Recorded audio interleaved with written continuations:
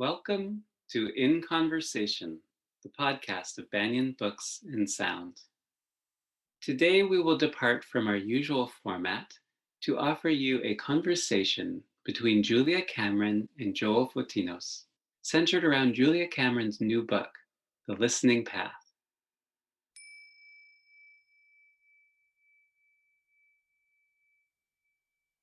Welcome, everyone.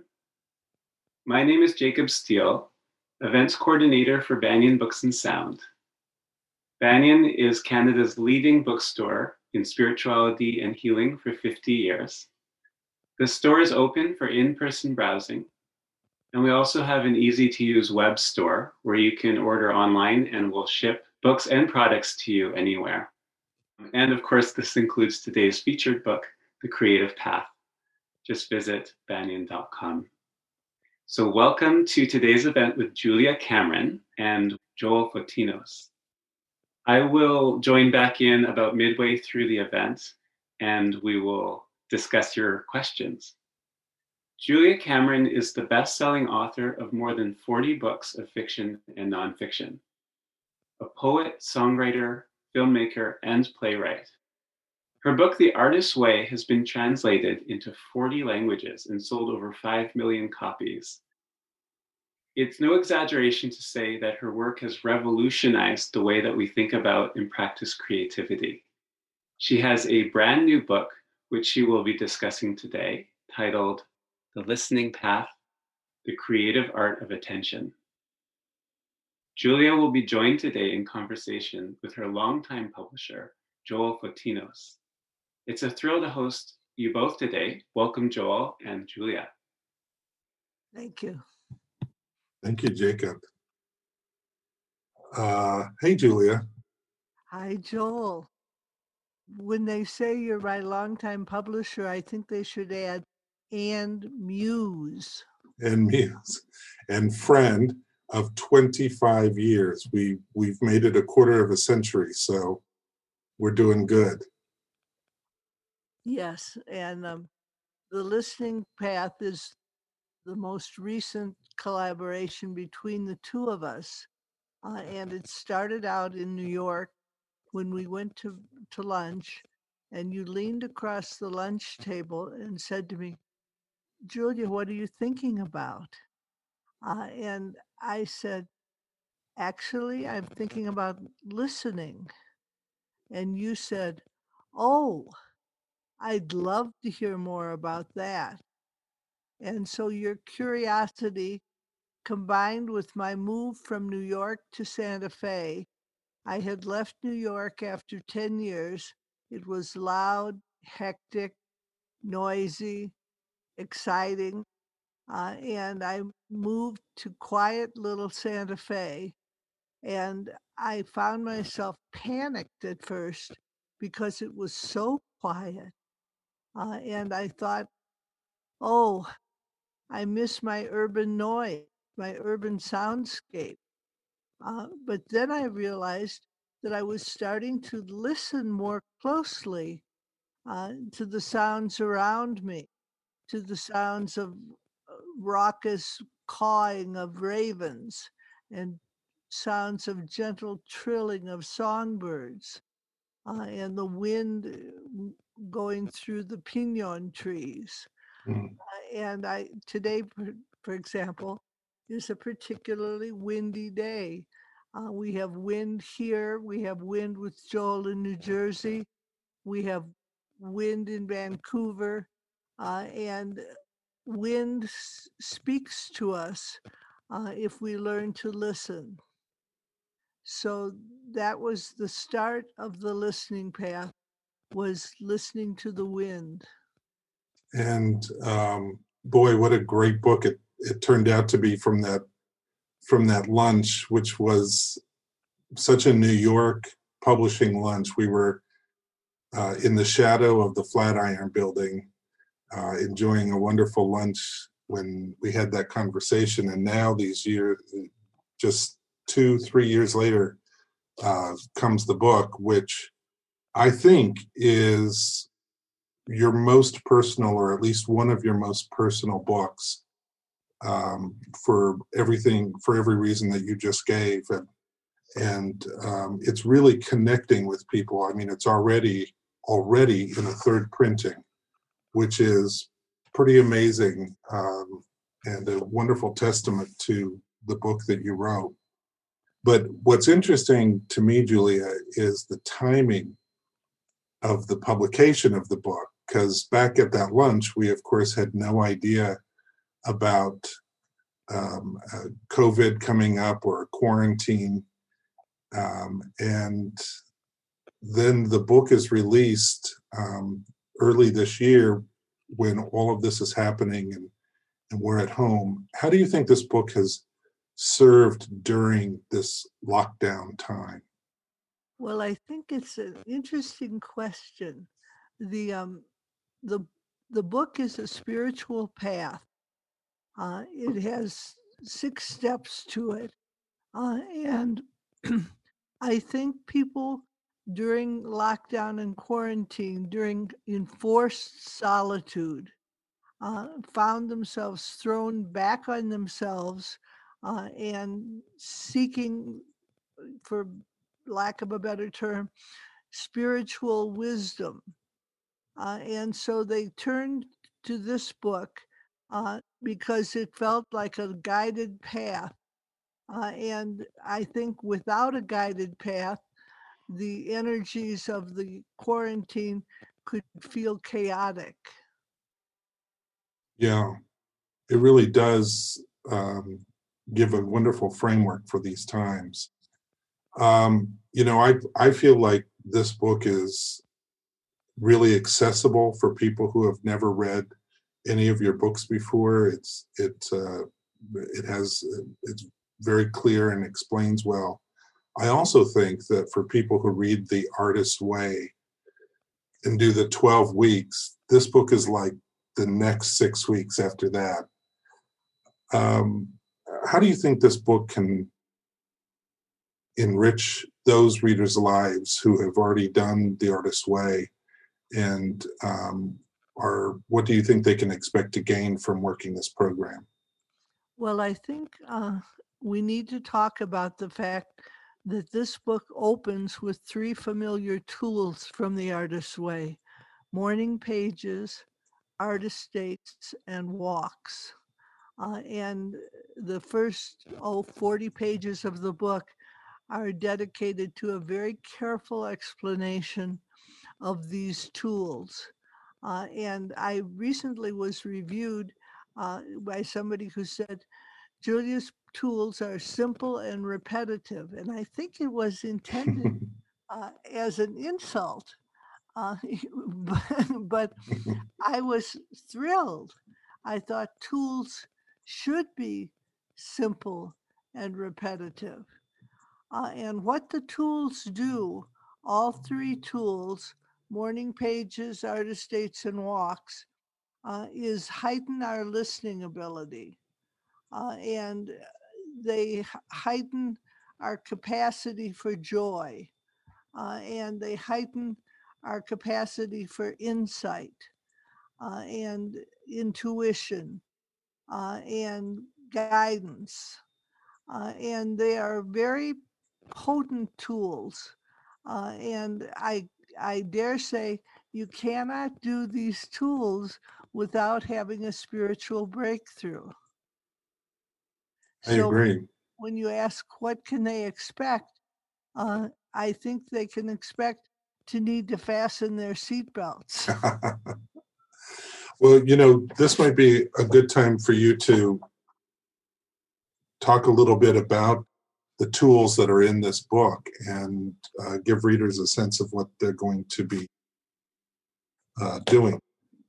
Well, as I said, we start with the 3 basic tools, and then we move into weeks. And the first week is listening to your environment. A lot of times we live with soundscapes that are very unpleasant, and we sort of tune them out. And what the book suggests is don't tune out your soundscape, tune in, see what it is you can change, see what it is you can cherish.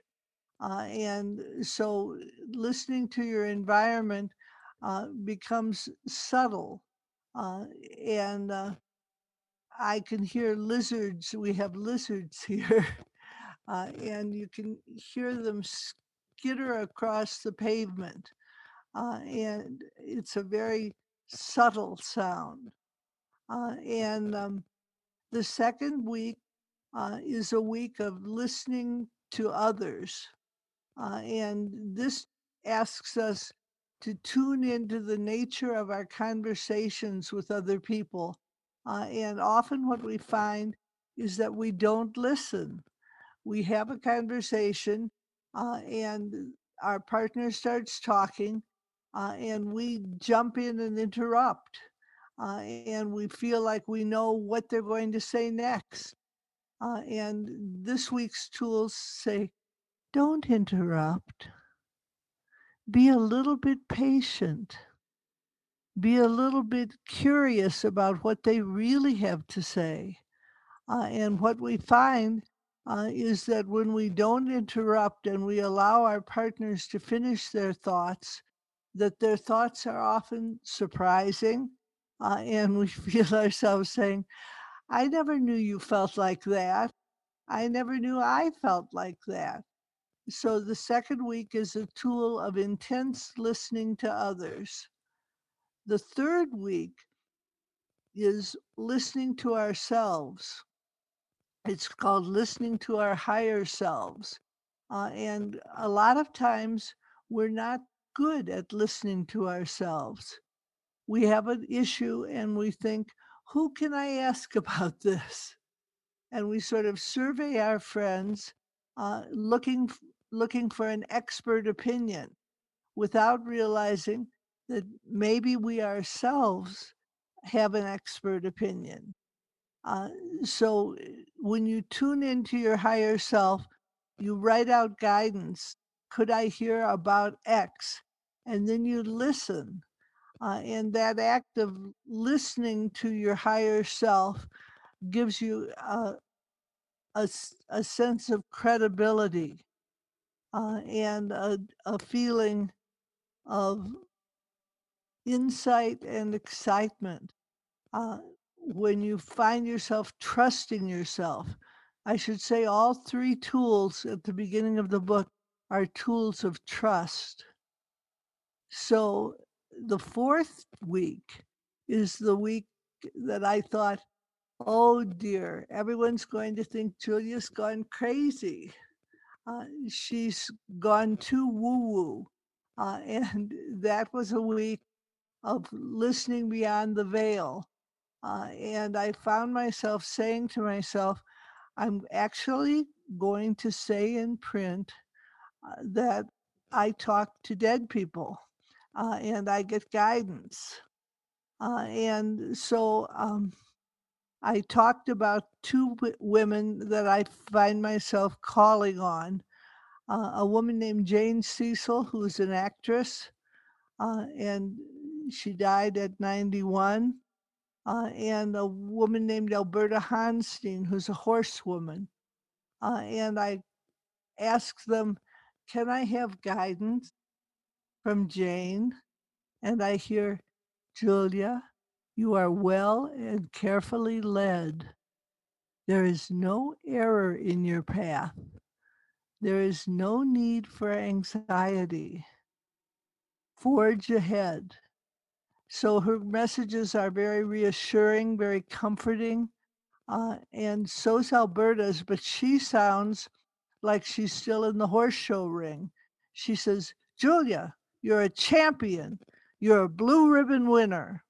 And we hear the voice of the horse show ring. And she says, I give you stamina and poise. And she does.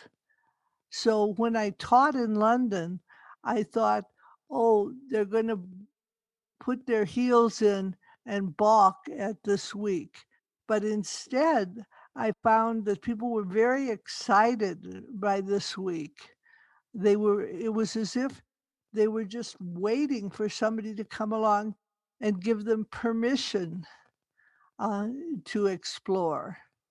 So they began exploring, and they had breakthroughs.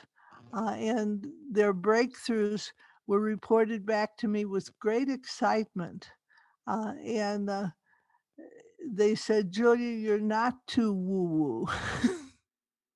But I have a friend, a Jungian analyst named Bernice Hill. And I said to Bernice, I'm worried that this chapter is too woo-woo. And she said, Julia, woo-woo is where it's at. So that's week 4. Week 5 is listening to our heroes.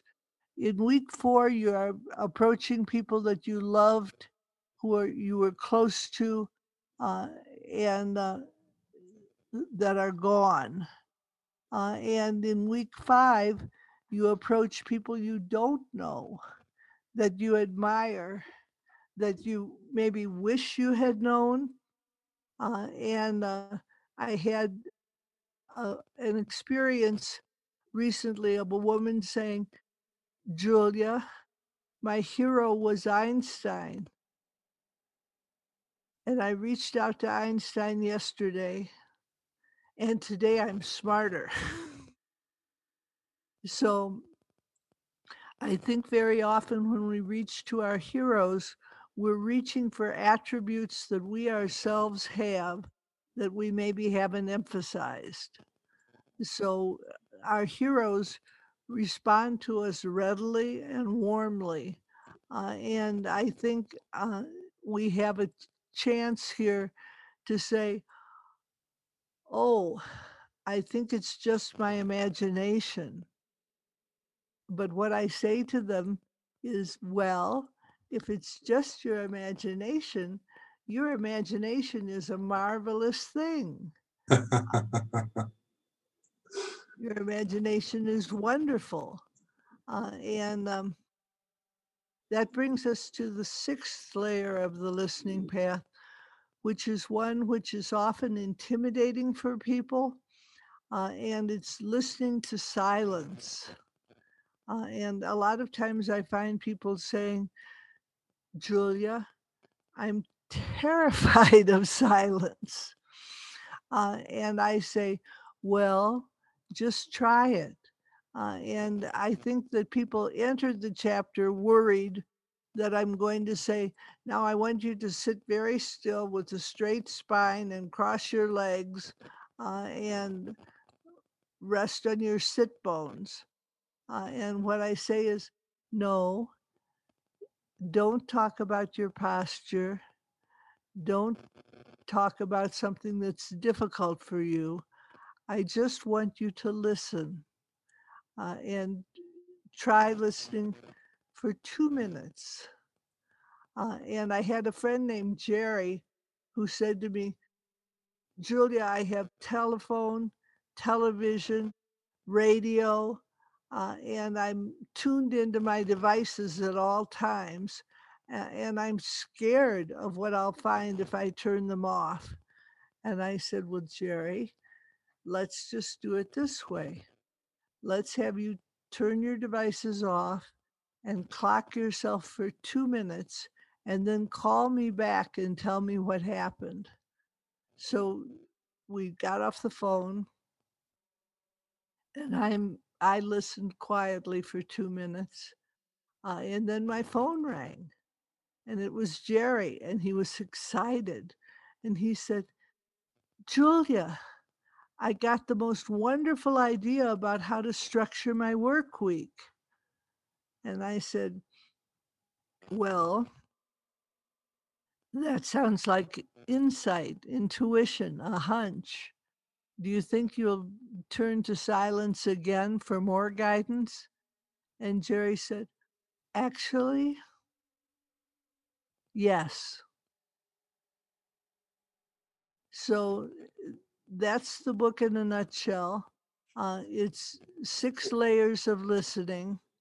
And when we listen carefully, we find ourselves waking up creatively. And I think it's important to say, that all the tools are tools of deeper insight and connection, and that this book is a book about connection. Julia, just a couple questions. One is, when you talked about the heroes, who were some of the heroes that you reached out to? You talk about it somewhat in the book, but I think it's very interesting. Well, I have two people I reach to often. One of them is Bill Wilson. Bill Wilson was a co-founder of Alcoholics Anonymous, and he's a hero of mine because he dared to found a movement. He dared to believe that the steps that had worked for him would work for others. So I say, can I hear from Bill Wilson? And he answers me promptly. Yes, Julia, you can hear from me. What can I do for you? And so I love to talk to Bill Wilson, and I love to hear his guidance. And you know, I have inadvertently founded a movement myself, with 5 million people reading the book. And I don't think they're all gullible. I think there must be something to it. And so I go to Bill and say, how to handle fame? And he says, well, I do it a step at a time. And I think, oh, I can move forward one step at a time. I can talk about my work one step at a time. Another person that I talk to is Carl Jung, and Jung is more formal uh, than Bill Wilson. He says, Miss Cameron, I'm pleased to hear from you. Your tools are important. Writing is an important path. As you encourage people to write, you encourage people to have spiritual breakthroughs. As they have breakthroughs, they come to trust their psyche. And I believe that we are closer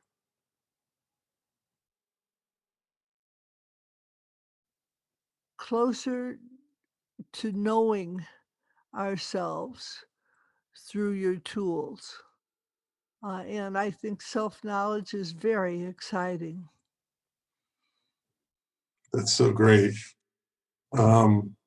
Another question that came to mind, we didn't talk too much about the tools, morning pages, artist states, and walking. Maybe you can answer the question about how do we do some of those things during a quarantine, especially things like artist dates.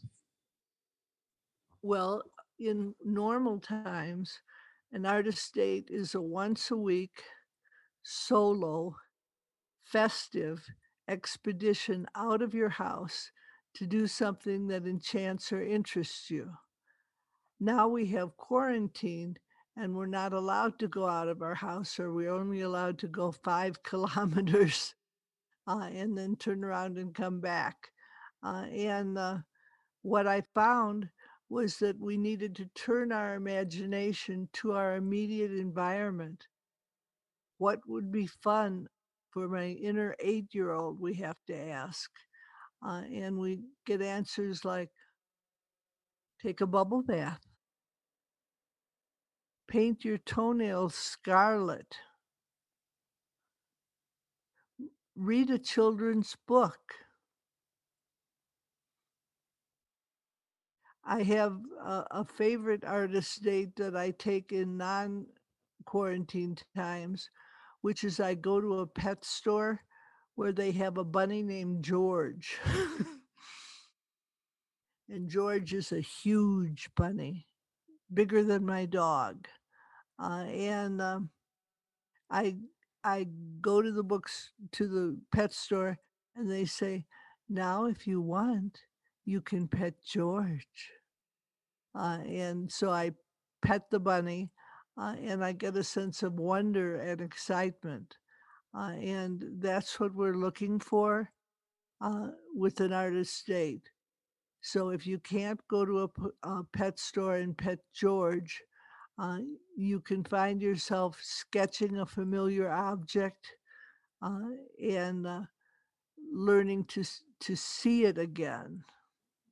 Uh, or maybe you can use acrylic paints uh, and do something very vivid. And I think the tools uh, that you use during lockdown are tools of imagination. And I think it's very important that we ask ourselves, what would delight me?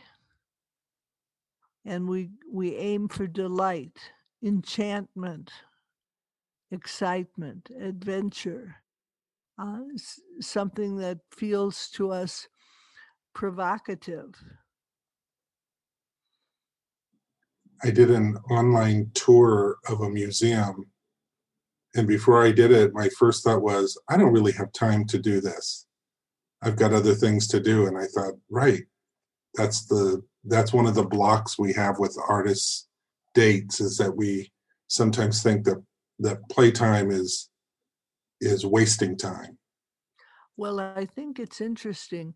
If I say to people, I have a tool, it's a nightmare. You'll have to get up 45 minutes early. You'll have to go to the page and not censor yourself. You'll have to move your hand across the page. They say, work. Oh, I see how that can work. And they very willingly undertake morning pages. But then if I say, now I have a second tool, and for this tool, I want you to play for an hour to 2 hours a week. And people get very skeptical and they cross their arms and they tilt their heads and they say, play. I don't see what play has to do with creativity, with working on your creativity. And I say to them, well, you're familiar with the phrase, the play of ideas. But what you don't realize is that's actually a prescription. Play, and you will have ideas. That's so great. I love that, the play of ideas. And what about walking, especially during a quarantine? Well, I think we do it with masks. We do it setting off for just 20 minutes. And I think that walking is something that we are allowed to do. Although if you live in Great Britain, you're only allowed to walk 5 kilometers. And I always wonder, how will I know when it's 5 kilometers? And they'll say, well, you'll sense it and you'll turn around. So walking puts you in touch with your environment. It puts you in touch with higher self. You'll have intuition, hunches, insights. And a lot of times people will say to me, Julia, I think I felt God. And I'll say, well, you should feel a benevolent something. You can call it God or not call it God. That's so helpful. I think that brings us maybe to the Q&A, and I think Jacob's coming back. And I saw one question that wasn't in the Q&A, by the way, but it's a good one, which is, if somebody is stuck in one part of one of your books and it's been a couple of weeks, what should they do? Should they just pick the book back up and start again, or start at the beginning? Well, I wouldn't tell them to go back to the beginning. I would say continue from where you are. And I would also say there's a tool in the back of the Artist's Way book called Blasting Through Blocks.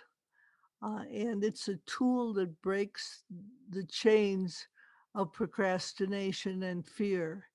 And what it is very simple. Uh, you write down your angers, your fears, and your resentments about going forward with the work. And then you share this list with somebody who is for you what I call a believing mirror, which is somebody who believes in your power and your possibility, and who makes you feel expanded. And you share your blasting through blocks. And after you have done your blasting through blocks, you go forward. That makes sense. Jacob. There's so many great questions, and just to invite anyone to type into the Q&A if you have questions. Well, somebody asks, have you had experience using your tools with children? Is it helpful to use the tools with a partner or in groups? That's several questions. So I wrote a book called The Artist's Way for Parents, and it talks about using the tools with children and using the tools yourself so that your children will see them and mimic them. I have a 46-year-old daughter who has been doing morning pages now since she was 17. And she just grew up with mommy saying, "Mommy's writing." And so she learned to write. So the second part of the question was what? Oh, working with partner or in groups with the tools? Well, I think it's very helpful to work with clusters. And Joel always reminds me that at the back of the Artist's Way 25th Anniversary Edition, there's something called a guide for clusters, Creative Clusters Guide. And it gives you careful directions on how to form a cluster and how to move forward in a group. And I think it's exciting to do the work in a group. It works very well if you do it by yourself, but if you do it with others, you find yourself thinking, "Oh, that's so exciting! I hadn't thought of it that way," and you have a renewed enthusiasm and a spark. So I think it's a good thing to do the group in clusters. And that includes doing the listening path in clusters too, Julia, not just the Artist's Way. Yes, it could work very well in clusters. We had a question about what would you recommend would be the best order of books? I think this person is new to your work and she wants to know where to start and what order. Well, I would say start with the Artist's Way and work your way through the Artist's Way, and then endeavor to work your way through the listening path. But I also want to say the listening path is exciting by itself. So sometimes people will skip the Artist's Way and go straight to the listening path. And I think that's okay too. We had a question about what do you do with your old morning pages? Since you're not supposed to reread them, is that correct? Well, you don't reread them right away. You maybe save 9 or 10 weeks and then you reread them prepared to be bored. And what you do with your morning pages is something that's up to you. I have some people who save them. I, for years, had rows and rows and rows of journals. Uh, and I told myself, if I ever write a memoir, I'm going to need these journals. And then I wrote a memoir. And I found I didn't once go back to the journals. So you can shred them, burn them, bury them. Uh, I often think that you should say, cremate the pages, then worry about the body. I just want to mention too that Julia's memoir is called Floor Sample, and it's a wonderful read.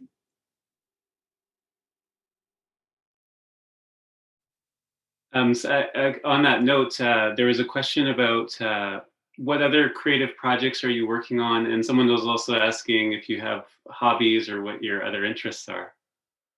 Okay, so that's several questions, but I want to say I had a breakthrough last week. I woke up and thought, it's time to show my movie. 33 years ago, I made a feature film, a romantic comedy called God's Will. And I shot the film in 3 weeks and it came out perfectly. And then sound was stolen from half of the film. And so I had a choice. Do I reshoot that half of the film or do I loop the film? And I decided to loop the film. So I looped the film reading lips silently. And then I looped the entire film. And it went to the London Film Festival where it got wonderful reviews. They said, this woman is not an old coward, but she is funny.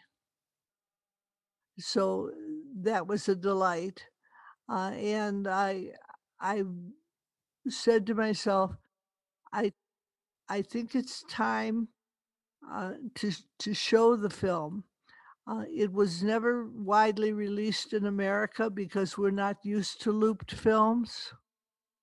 So it had a European life, but not an American life. And I decided to put it up on my website. And so yesterday, after 33 years of silence, you can go to my website, which is juliacameronlive.com. And there's a little section that says Julia's art. And then it has poetry, plays, and now it says movie. And you can watch God's Will. And I'm hoping that many of you will. That would be a wonderful artist date. And that Julia's website has so many great things on there that are inspirational and fun.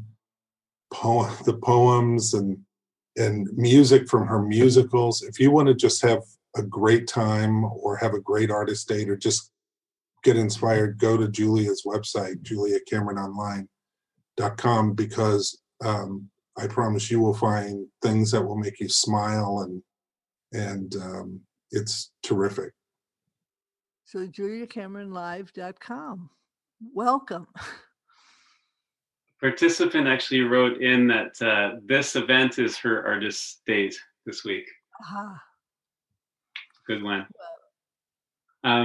Somebody was asking, Janet was asking, is there a crossover between tools that help with creativity and healing?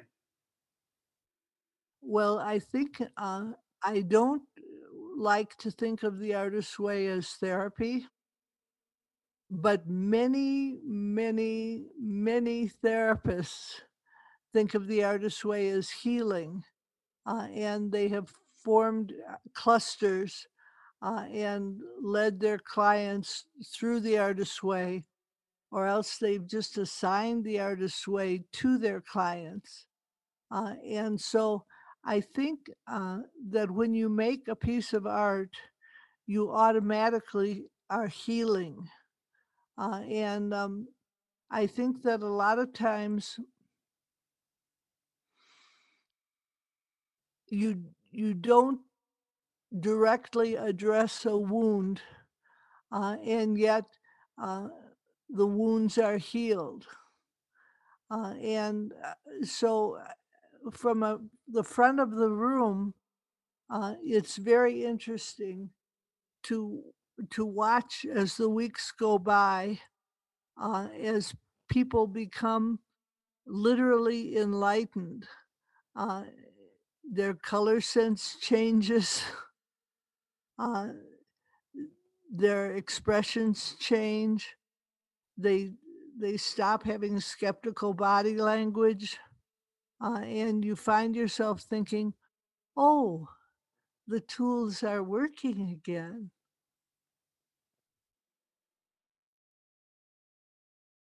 Somebody asks, what is something that you have heard recently by listening to your environment?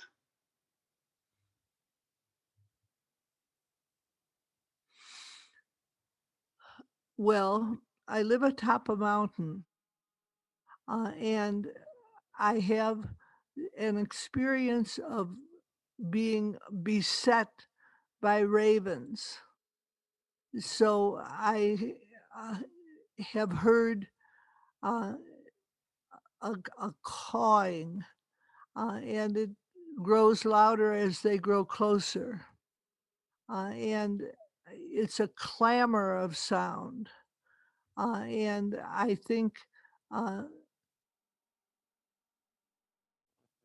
think I find the ravens to be a very powerful omen.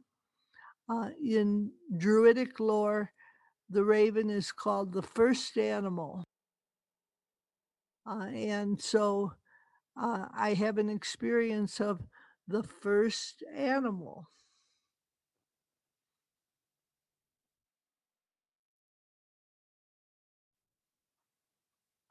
We have a question from Sonia.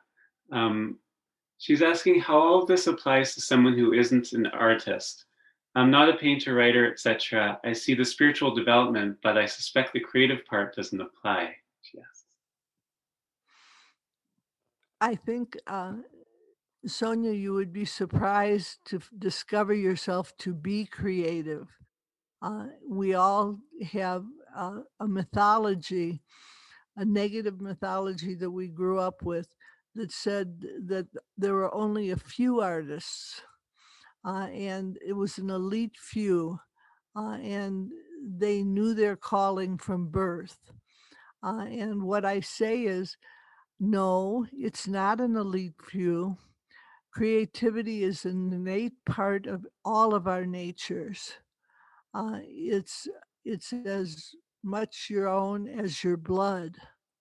And so I think if you start out saying, I'm not an artist, uh, and you work with the tools, what you will discover is that you find yourself doing artistic things. And I think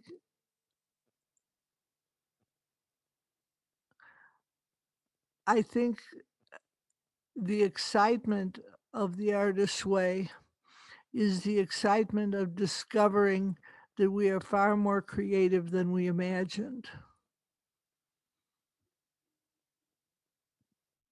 There was a similar question about spiritual breakthroughs among different people of different religious backgrounds, whether they're Buddhist or Muslim. I imagine it applies to anyone.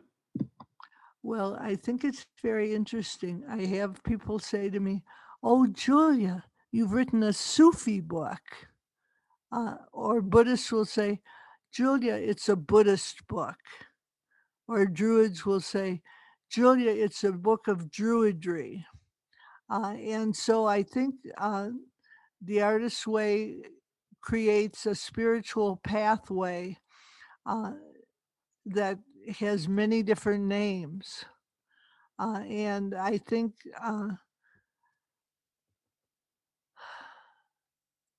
I think set out to write a book maybe for believers. And then I found myself talking to a man recently who said, I've been doing your morning pages for 22 years, and I'm an atheist. And I've written 13 feature films. And I said to him, well, you don't believe in God, but clearly God believes in you.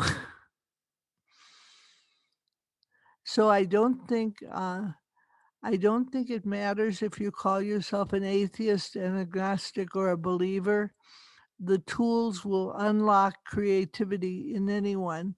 And I think that they're a lot like, in Hatha yoga, you stretch.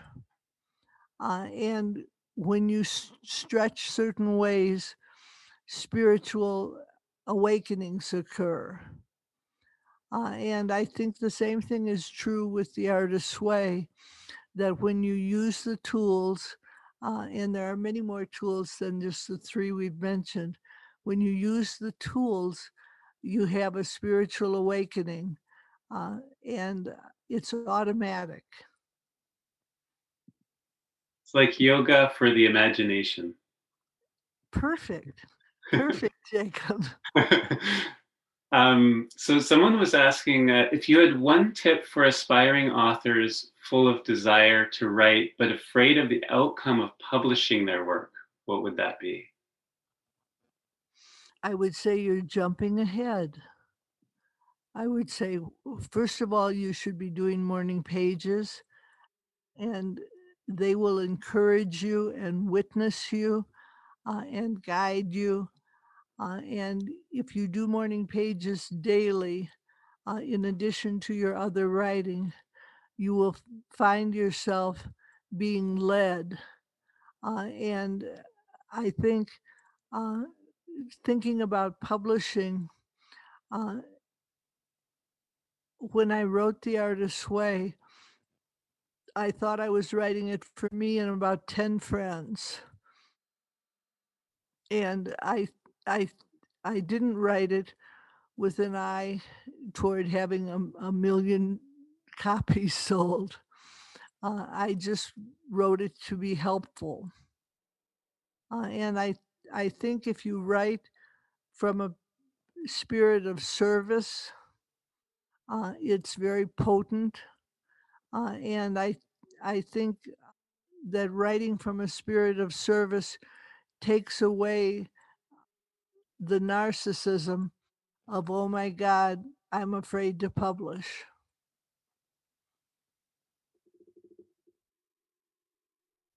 Did you find in your practice of listening, this is a question from Lydia, that you received unexpected or difficult guidance? I think that the guidance that I receive is always unexpected and surprising, but it isn't often difficult. And I think this is where I want to say, hopefully, I have written a simple book, and it will guide you to have greater simplicity in your life, and greater simplicity will lead to creative breakthroughs. So, no, I haven't found difficult guidance. There is a question. I'm also interested in this topic. I don't know if you know Myers-Briggs, if you know your type in the Myers-Briggs. Someone was curious. I don't know. Do you know your type, Joel? Yeah, I'm an borderline EI and a NFP. Oh, okay, same here. So someone was asking on this topic of God and agnosticism, she says that this is an area that she has a lot of trouble around getting her mind around. Can you, I guess she has the idea of a higher power. I guess, how can you explain that for her as an agnostic? Well, what happened was in 1978, in January, I was struck sober. But I was told now if you want to stay sober, you have to believe in a higher power. And I said, well, I have 16 years of Catholic education, and I think that's the grease slide to atheism. And they said, well, surely you must believe in something. And I thought about it, and I realized that I believed in a line from Dylan Thomas: the force that through the green fuse drives the flower. And I thought, that creative energy, the force that through the green fuse drives the flower, that creative energy is what I can consider my higher power. And so I began writing, trying to let the force work through me. And instead of trying to be, uh, I found myself trying to be useful. And when I tried to be useful, I found myself being brilliant. That's beautiful. There's a question from Rebecca. How do you hold yourself accountable to keep growing creatively? Well, this is where morning pages come in. Morning pages urge you to take a look at where you are. And as I said, I woke up one day last week with my morning pages telling me, now it's time to show your movie. And I thought, oh my God, I'm afraid to show my movie. Uh, but I watched it uh, just to check on it. And I realized, oh, I think it's fun. And then I thought, fun, that's what I need to remember. And I think holding myself accountable uh, sounds a little bit sour and a little bit harsh. And I want to say, just do morning pages and let yourself see what unfolds. There was a question about the morning pages, whether it's okay to write them in the daytime or at night, or if it's important. Yeah. Well, they're called morning pages on purpose. Uh, Jungians tell us we have a 45-minute window when we first wake up before we have our defenses in place. So you want to try and write your morning pages in that 45-minute window. And what I have found is that it's best if you do them in the morning. It's second best if you do them sometime during the day. And if you're doing them at night, you're reflecting on a day you've already had and you're powerless to change. So, what happens with morning pages is that they lay out a trajectory for the day, and they are a way of evading codependency because you find yourself doing what you think you should be doing as opposed to following somebody else's agenda.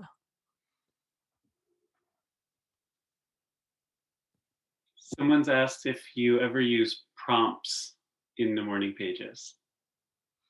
Um,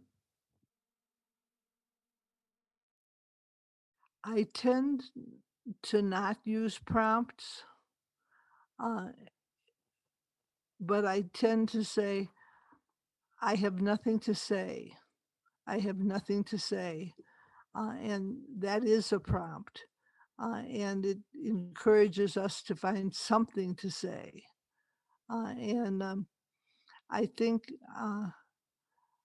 there's a wonderful book called The Creative Cure uh, by a man named Jacob Nordby. And he works many times throughout the book with prompts. And I was lucky enough to write the foreword to that book. And I think it's a good one. So, at the risk of saying I'm hijacking my own book signing, I would say read The Creative Cure and use its prompts. That's a good one.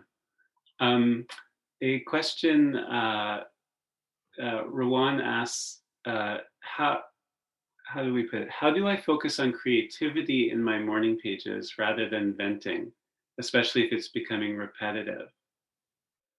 Okay, you don't focus on creativity in your morning pages. You allow yourself to vent, even if it is becoming repetitive, because what morning pages are stream of consciousness, and it's a potent form of meditation, and it's as if uh, you write down what we call cloud thoughts, which are thoughts that just come cruising through our consciousness.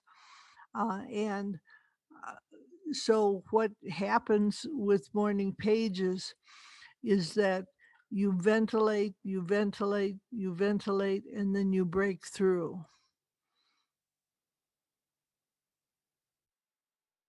Yeah, I actually found in doing the morning pages that also just noticing that I was venting about the same things every single day sort of showed me that this is where my mind is at, and this is maybe something I need to change in my life. Or like it showed me a lot about my own self by seeing that I was venting about the same things all the time, and then I could actually make steps.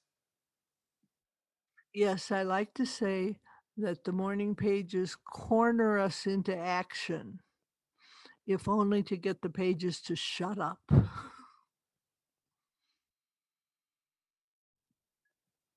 So there's a question about for both Joel and Julia, just about how you guys met and what your relationship has been. I'd like to hear Joel on this first of all. Um, well, briefly, we met because the person who founded the publishing company that Julia's book was published at retired and chose me to take over.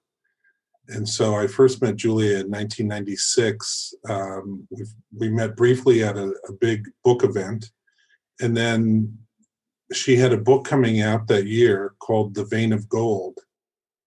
And one day in August of 1996, I was in my office, and all of a sudden there was this beautiful woman at my door, and I looked up and it was Julia Cameron, and she said, "Do you remember what you said, Julia?" No, I'm dying to hear. Julia looked at me and she said, "If you have any plans for the next 2 days, cancel them."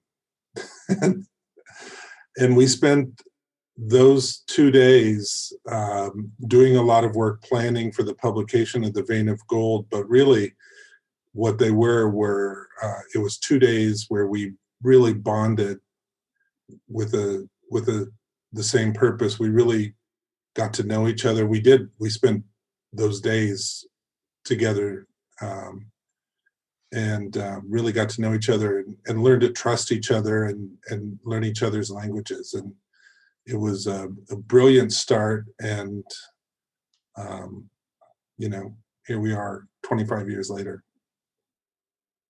Well, I think I want to say that a lot of times when we talk about a muse, uh, we we have in mind a feminine figure, and my experience was that Joel was a masculine figure, and a potent muse. And so over the years, uh, we have had many of those famous publishing lunches where we go and Joel says, "What are you thinking about?" Mm-hmm. And I tell him what I'm thinking about. And then he says, "I'd like to read about that." And so I find myself writing to satisfy Joel's curiosity. And I have had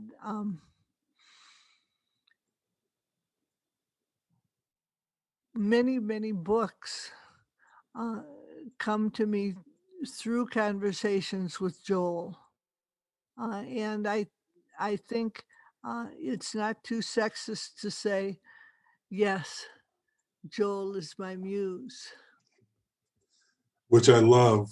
And I will say sometimes Julia completely surprises me. I remember the time when we were at that restaurant, that Italian restaurant on the west, right off the West End Highway. I can't remember the name of that restaurant now, Julia.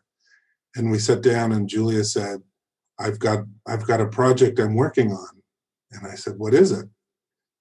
I mean, those lunches are the best lunches. They're so creative. And she said, it's a diet. And I said, what? But I was so curious that what would the diet be that Julia Cameron was writing?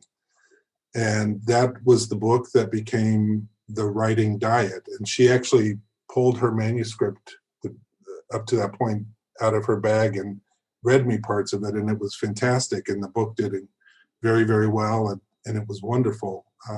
So I love how she will surprise me. Well, it's tangible, the connection that you have and the way that you inspire each other, and by force of that have inspired so many people. I mean, really millions of people have been touched by this work, including myself. And so I just want to say thank you, both of you, Joel Fontino and Julia Cameron. And on behalf of Banyan Books, it's been an honor to host you. Thank you. It's been an honor to be here.